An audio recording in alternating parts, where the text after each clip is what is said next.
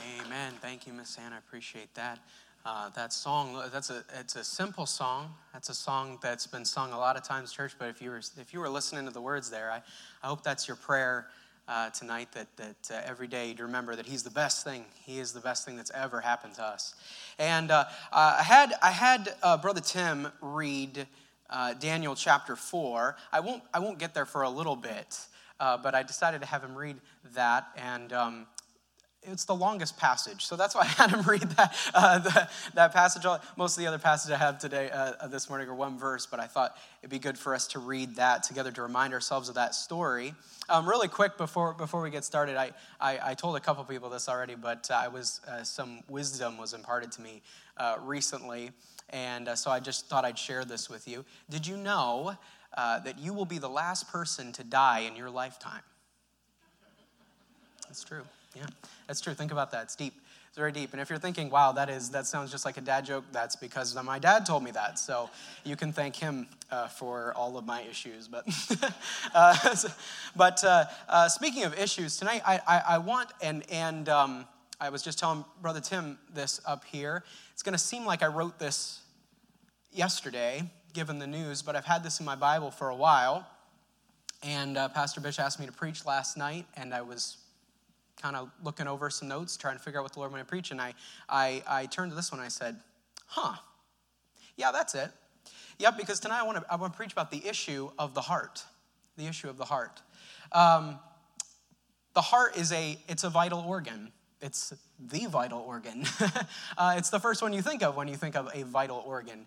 Perhaps maybe the brain, but the heart is key. It's crucial to our physical existence. And yet it hides under the surface. And just like Pastor discovered this week, there can be issues with your heart that go unnoticed for a long time, or that go under the radar and have to be searched out and found. And even then, sometimes it can be very, very difficult to solve those problems. And it's a crucial part of our lives. And just the same way as our physical heart, our spiritual heart, those things which we love, those things which we devote ourselves to, is crucial and important in our relationship with God, in our spiritual life. And sometimes there's issues that are going on in our heart that are under the surface. And we appear as though everything is fine, but there's something going on in our hearts. And so the more I thought about the situation that our pastor just went through, and I started thinking about this, and the Lord just impressed upon me that I was to preach this message tonight. And so there's a handful of types of hearts that I want to look at tonight that the Bible teaches us, issues that we have with our heart. Oswald J. Smith, he was a Canadian pastor and missionary in the late 1800s, early 1900s. He has a famous quote. He said, "The heart of the human problem is the problem of the human heart."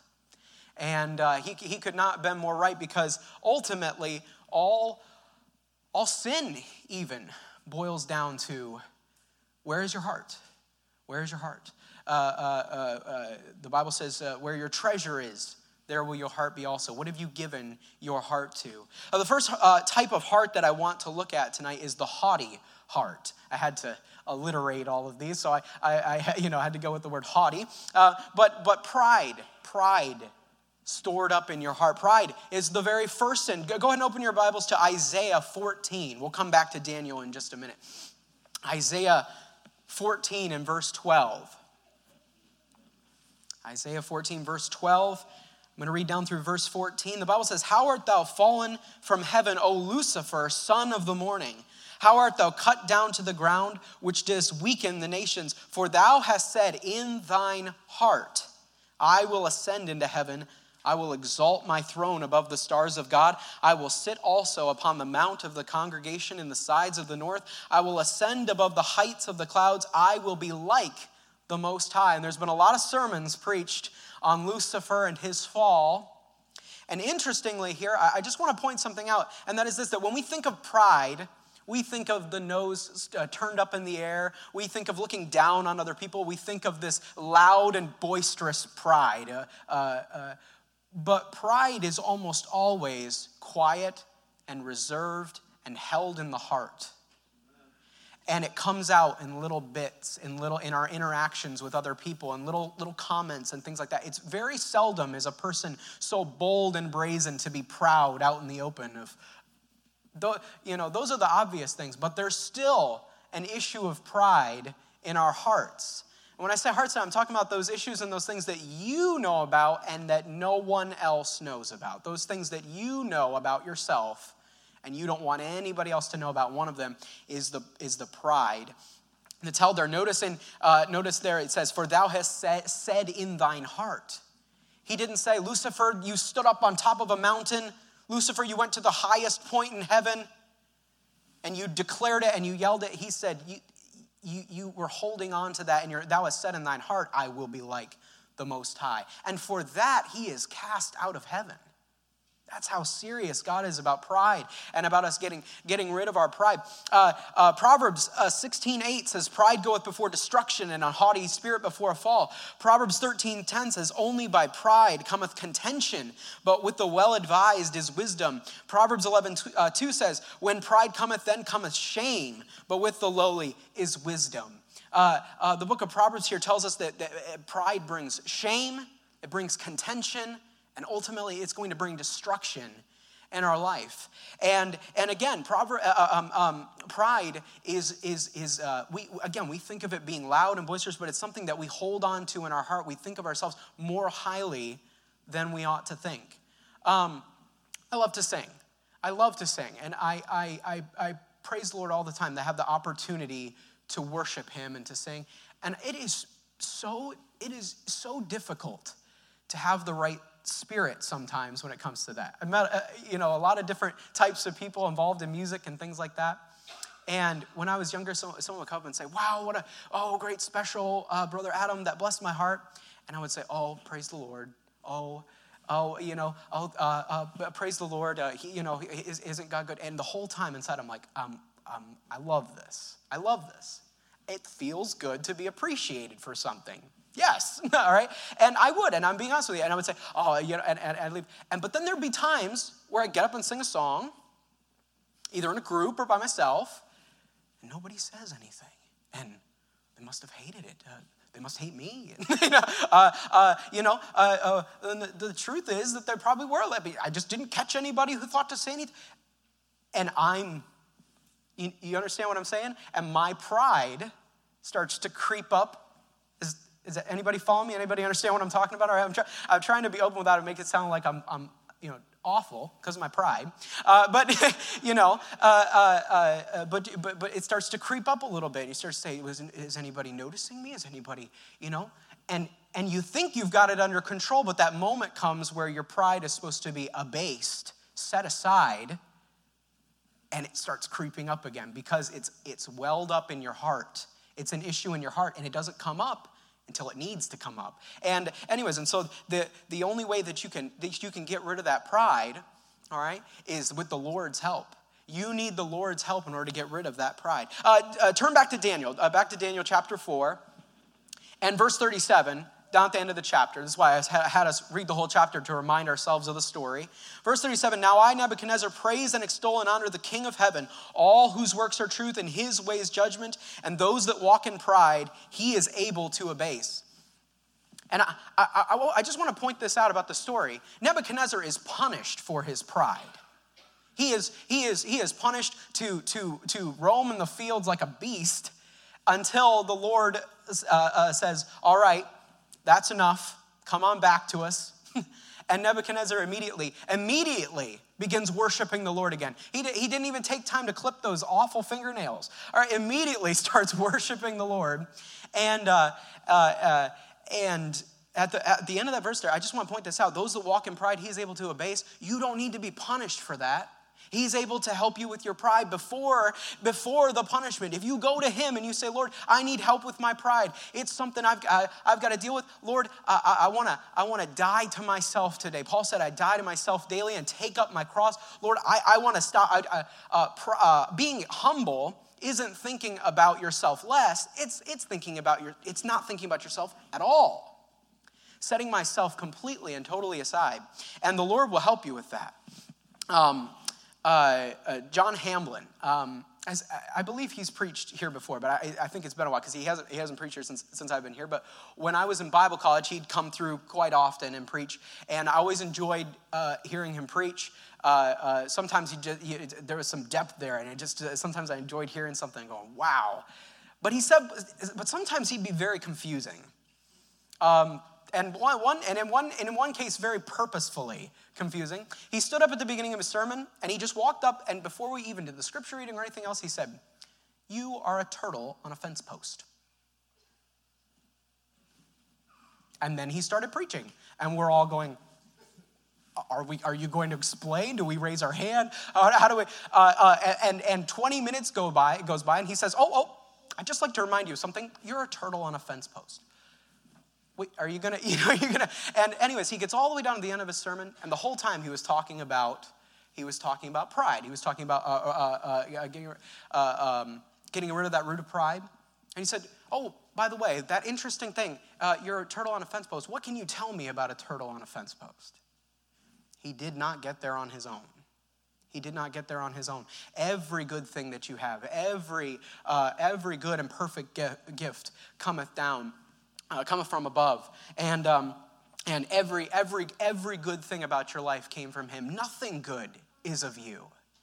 And if you'll wake up every morning and remember that, it'll help you forget about yourself. It'll help you to get rid of that haughty spirit, that haughty heart. But so sometimes, every once in a while, I have a little book of quotes from college. Every once in a while, I'll flip through there, and the first one, the title of my quote book is "You Are a Turtle on a Fence Post," because I just couldn't get over how for 40 minutes I sat there and went, "That is the weirdest thing that I've ever heard a preacher start by saying ever." But it worked. It worked. It's been 10 years since I heard that message, and I still remember that I'm a turtle on a fence post. So the first type of heart to get rid of is the haughty heart. The second type of heart this evening to get rid of is the half-hearted. The half-hearted. Because again, I had to alliterate, and it took, yep. And anyways, I decided to break a form to get the letters in there. So the half-hearted. Those that are double-minded. That are double-minded in their ways. And when I was younger and I would hear that verse, I didn't know what to think. I thought of a person in one situation who was going back and forth between these two things. And it's talking about you have your life over here. You've got what you look like to your church family, and you've got what you look like when your kids are watching you, and but then you have this when you're alone, or you have this when you're with that one particular person, or you have two minds. You have two minds, and the more that you pass back and forth between those two minds, you're unstable in all your ways. James 1:8 says a double-minded man is unstable in all his ways. James 4:8. Go ahead and turn there. Go ahead and turn to James 4:8. All these very common verses. I had someone a little while ago ask me, say to me, it seems like every time you preach, you're using the same thoughts or verses or whatnot. And I'm preaching what the Lord has dealt with me about. I'm not going to get up here and preach to you how to raise your teenager. I'm going to preach to you exactly what the Lord's been dealing with me and trying to help me change. And so, I don't mean to beat a dead horse. PETA recently came out and said that saying beating a dead horse is wrong, and we should now say feed a fed horse. And you know what? Just let them have their thing. I think there's more than one way to skin a cat. So, anyways, I'm so sorry. But James 4:8 says this: "Draw nigh to God, and he will draw nigh to you. Cleanse your hands, ye sinners, and purify your hearts, ye double-minded." It's another issue of the heart. And double-mindedness is a reflection of where your heart is at. Double-mindedness. I want to serve the Lord. I see that it's a good thing. I see those that do it, and I enjoy watching them, and I see that they have something I don't, but I like this over here too. And I like having my conversations where I know I'm gossiping a little bit about somebody, but it's kind of fun to talk about somebody behind their back. It is, or no one would do it. It's kind of, I know that this show, I know that the Lord, he's not pleased, but, it's fun and it's relaxing and it's good. And the Lord's going, you could have it all. You could have everything. You could have everything that you see over here from someone who's dedicated, but you're standing in the middle.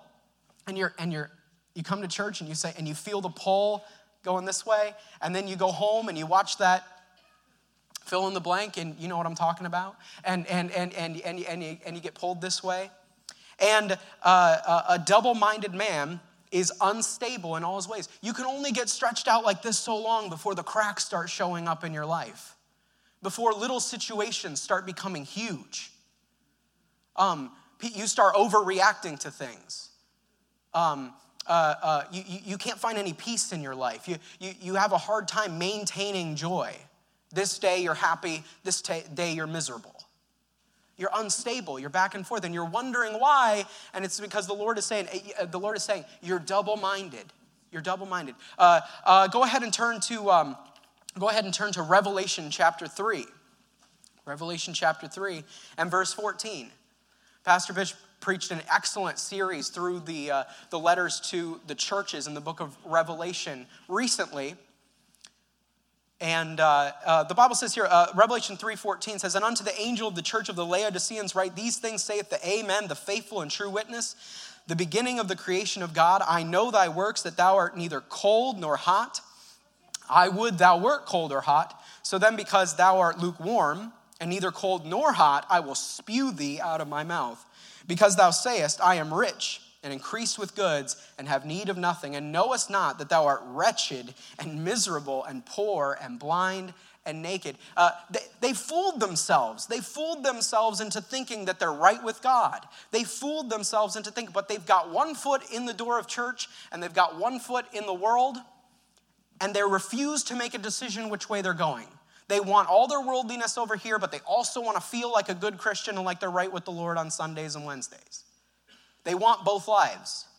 And I'm here to tell you this morning, there's probably and I've said this many times when I preach, there's probably no more miserable person on earth than a Christian living without Christ, than a Christian trying to live the way Christ has called you to live without him. What is the point of that? And I'm not trying to scare anybody out of church. That is not the point. I want everybody to dive in 100% over here. That's what I want. But if you're interested in the world and you get and you do that. Do that. He said, God said, I wert that thou were hot or cold. I'd rather you be cold than lukewarm. And so again, there is an issue of the heart in being double-minded. There ought to be something in your heart that says this. This is the spirit. This is the heart that's over. The heart over here says, I want to do whatever I have to do, whatever it takes to please the Lord, to glorify his name, to add to the kingdom of God. I want to do whatever I have to do. And this side says, I suppose I will do whatever I'm forced to do to satisfy him, and we can just be good. That attitude is what leads to this double-mindedness. Go in 100%. Give it everything that you've got, 100%. Dedicate yourself that you are going to try to get rid of that double-mindedness. It is a difficult thing to be a Christian without the Lord. Matthew 19, verse 16. Matthew 19, verse 16 in your Bibles. Another famous Bible passage. Matthew 19, verse 16.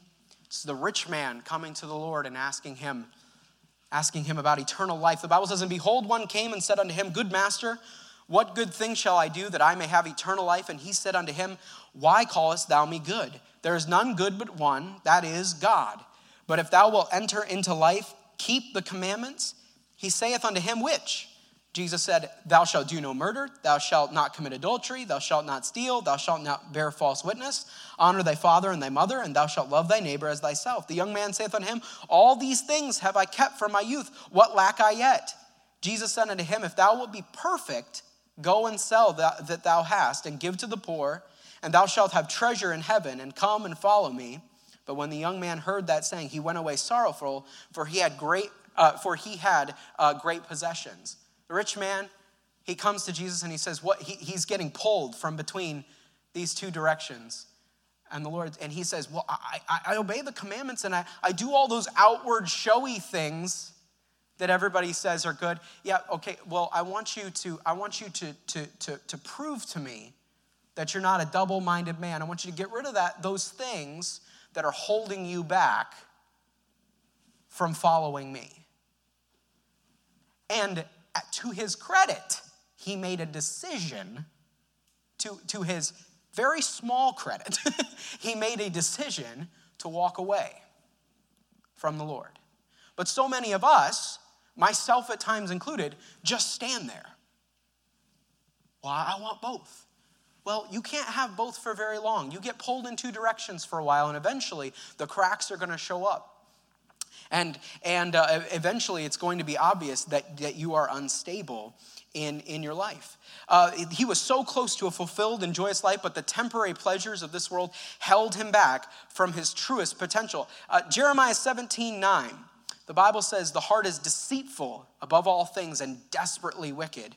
Who can know it? It is in our very nature to pursue only the things that directly benefit that directly benefit our temporary earthly existence. And again, that's back to that issue of pride. Me, what I want. I want to have both. I want to have both of these things. But you can't have it. But God has called us to resist our own desires and choose him instead, to have a heart that chases after his, like David did. David was a man after God's own heart. He was pursuing the things of God. And so the second type of heart that we need to try to get rid of is the half-hearted. Go in 100%, do it all the way. And the third type of heart this evening that I want to tell you about, the issue of the hurt heart, the wounded heart. Pastor John Jenkins, he was my pastor when I was in Bible college. And he had a lot of quotes. Some of them accidental, but he was a great preacher, and I've loved that the Lord allowed me to sit under his preaching. But one thing that he would say about every third sermon or so, he would say, "Hurt people, and it's one of those fun sentences. But there's nothing fun about the fact, and it's absolutely true, that the people who've been hurt are most likely the ones that are going to be lashing out and attacking, because there's deep hurt welled up in their heart. Proverbs 18:14, the Bible says, the spirit of a man will sustain his infirmity, but a wounded spirit who can bear? Your heart, your spirit is supposed to be something that lifts you up, something that you can commune with the Lord. It's supposed to be a help to you. But a wounded spirit is a weight.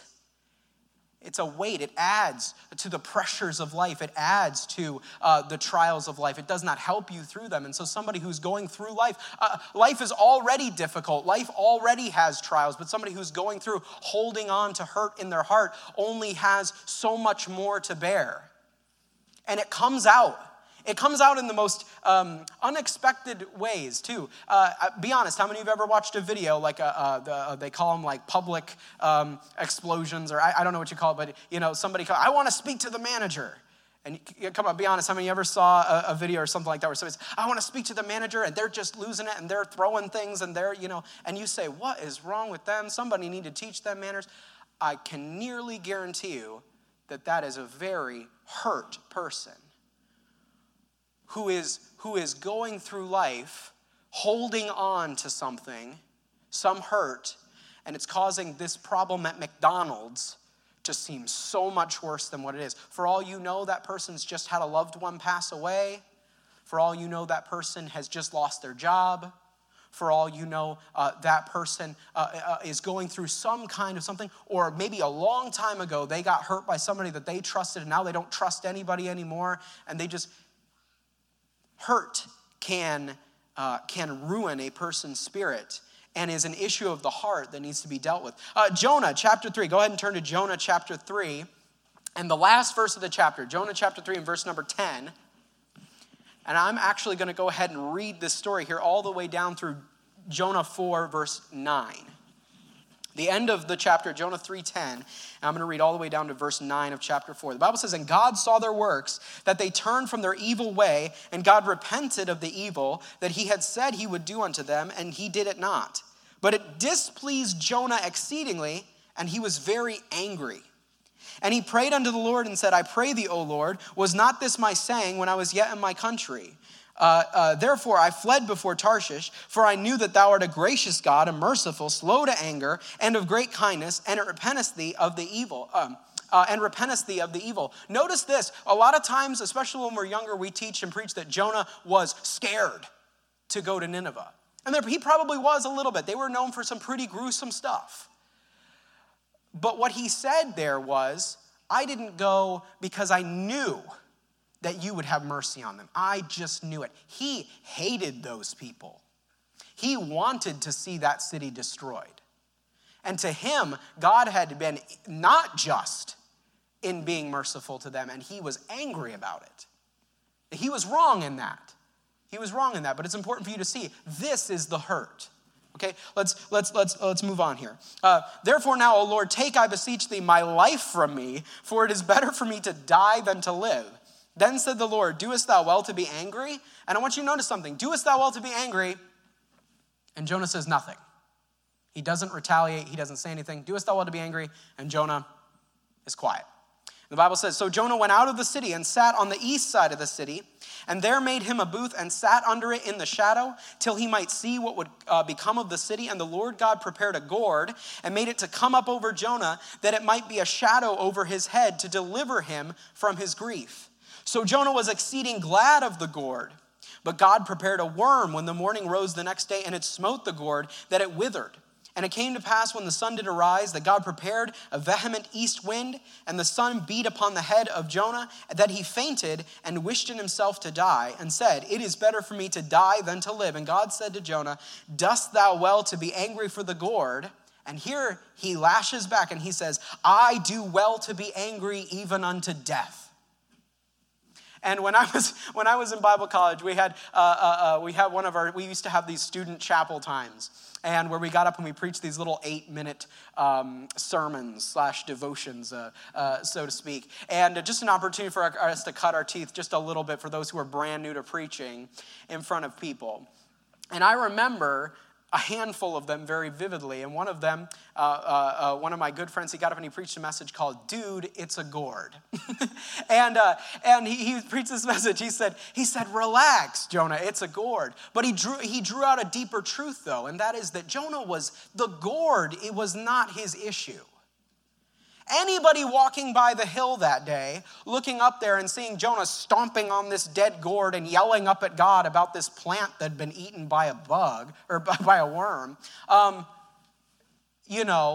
they're saying to themselves, there's a crazy guy up there. Wasn't that the same guy who was just in here preaching? What's he doing? All right, walking by there. Anybody, they're probably filming and posting it on YouTube so you can watch it in the compilation of people going crazy, okay? And here's Jonah. But Jonah is lashing out at God over this plant. This plant has nothing to do with his hurt, though. His hurt is from earlier, when he believes that what should have happened didn't happen, and he believes that what was justice didn't take place. And he is angry at the Lord for doing something that was actually wonderful. But as misplaced as his anger was, as misplaced as his hurt was, it was still hurt that was in his heart that he needed to deal with. Otherwise, and we don't know, that's as far as we get with Jonah. That's as far as we go. For all we know, for the rest of his days, every day he had a gourd incident. Every day. He had something. This is awful, and this is terrible, and my life is over, and the Lord should have done this, and he didn't. Now I'm angry about it, and to anybody, Again, to anybody who is just coming into the situation, it would look like an overreaction. It is an overreaction, but there's always a root cause for those sorts of things. So a complete and total side note, if you ever run into somebody like that, remember that, have some patience, and remember that there's probably something much deeper than you understand or know that's causing that person to act that way. Here's some other examples. Saul, he immediately attacks David, hurls a javelin at him. Is he mad at David? He's not mad at David. He's mad at the Lord for anointing David.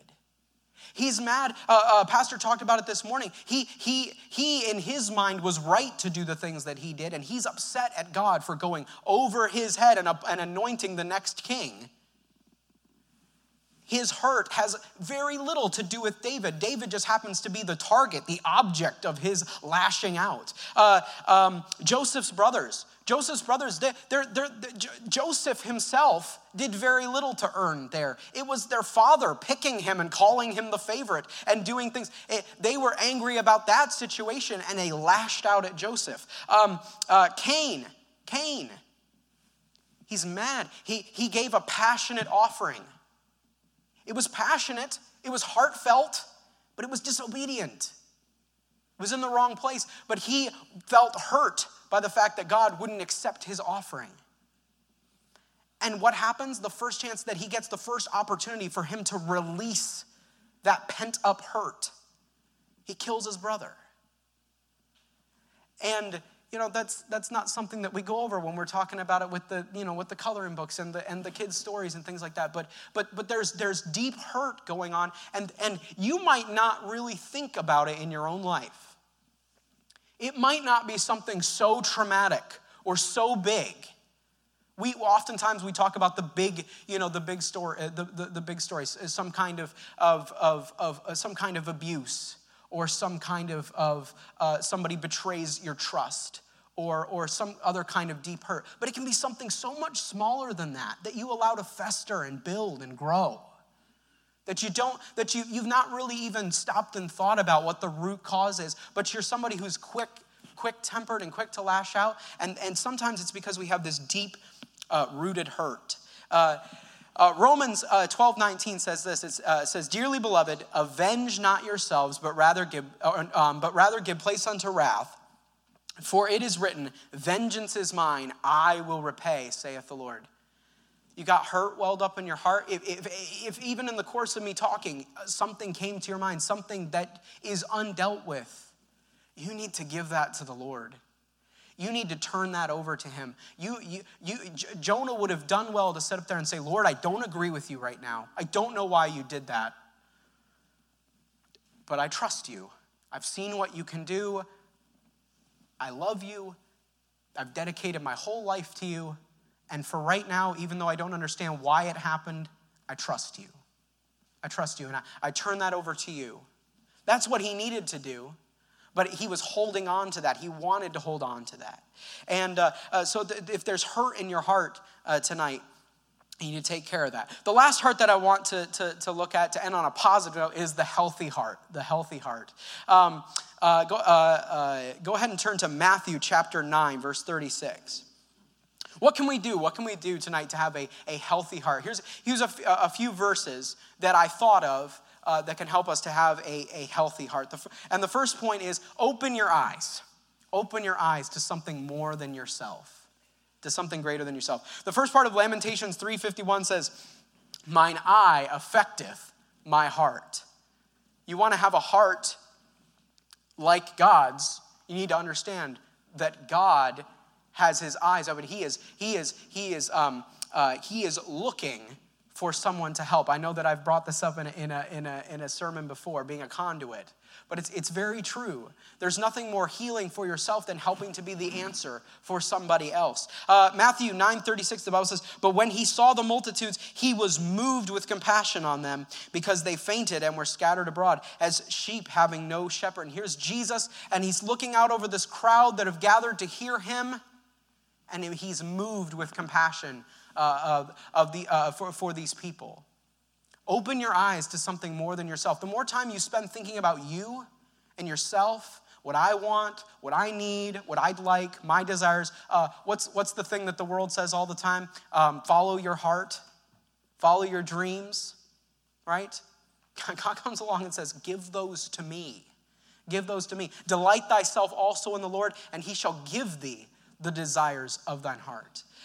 Open your eyes to something bigger than yourself, to something more than yourself. The second thing that we can do, and this is, Pastor Bish was preaching this morning, and I thought, oh, he stole it.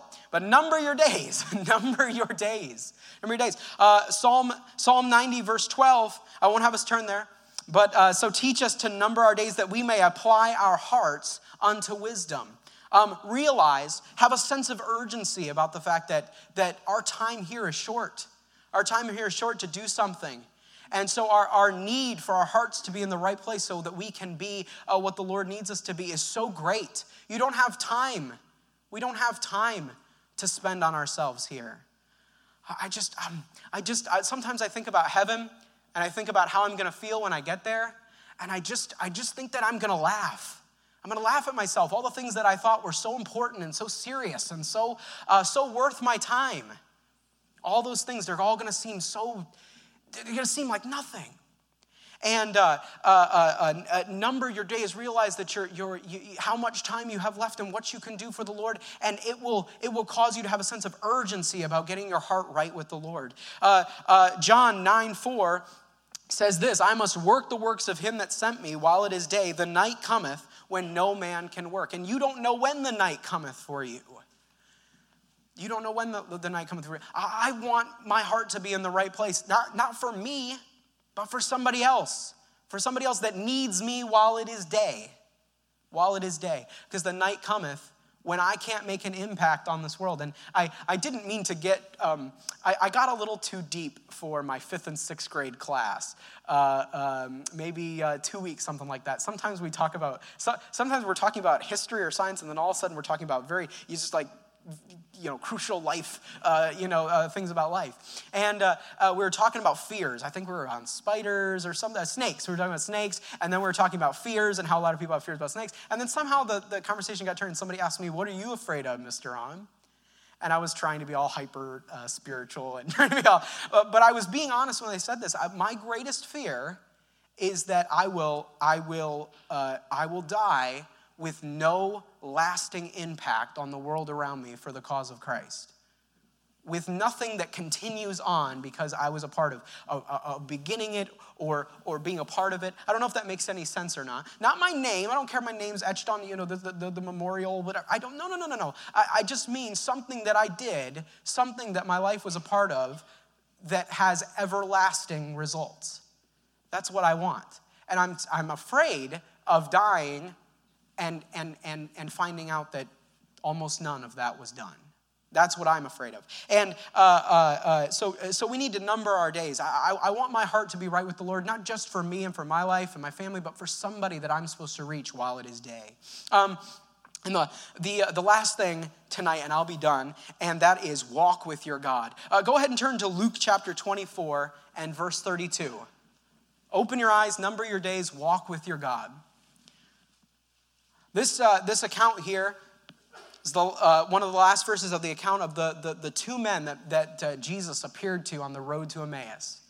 And I love this story. I find myself, oftentimes when I get to this in my Bible reading, I'll read through this a couple times. I don't know what it is. I find the language very poetic. I'm not sure what it is, but something about this story really compels me to read it. But they said, Luke 24, verse 32, they said one to another, did not our heart burn within us while he talked with us by the way, and while he opened unto us the scriptures?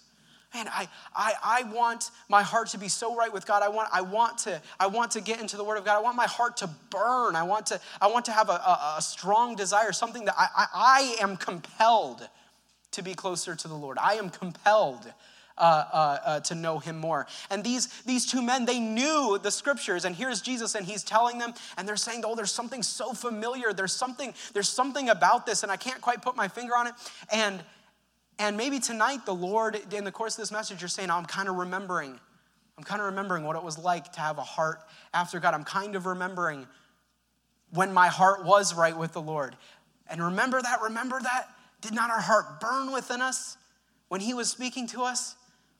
Has your heart ever burned within you when you were listening to the preaching of the Word of God, and you were listening, and something was said, and it just something about the truth just drew you in? I'm having a hard time explaining myself tonight, but every time I read this verse, I think about the languages. I want so badly for my heart to be right with the Lord. I want to learn for my pride to be abased. I want to learn to set aside those things that would keep me from running the race that I'm supposed to run for the Lord. And I want to do my best to there will be things in life that will come. By the way, the hurt heart is not always your fault or someone else's fault. Sometimes, whether you know it or not, you are angry with God. You've not said it out loud. You would not dare think it. But you've got a big time issue with something that the Lord has brought into your life. And you don't address it, and you just ignore it, but it's sitting over here, and it's festering. And without help, that will grow, and again, it will begin to make you unstable. And so tonight, I just want to. Tonight, I just want to share. I just wanted to share my heart a little bit with you tonight about some of the things that the Lord has been dealing with me. All three of those things at some point in time in my life has been something where I've had to go, yup, I've got that going on. I'm sorry, Lord. Let's get back over here. And then some other issue or some other thing comes along. I start liking something that I know the Lord's not pleased with. And the Lord comes along and says, hey, you're double-minded right now. You got to let go of that. And we act like this is a lesson that you learn once and now you're good. Nebuchadnezzar is a man who saw the Son of God rescue Shadrach, Meshach, and Abednego from the fiery furnace. He said he's like unto the Son of God. This is without prompting, by the way. This is without education on the Bible. He just looks in and says, he's like unto the Son of God. He knew that just by looking at him.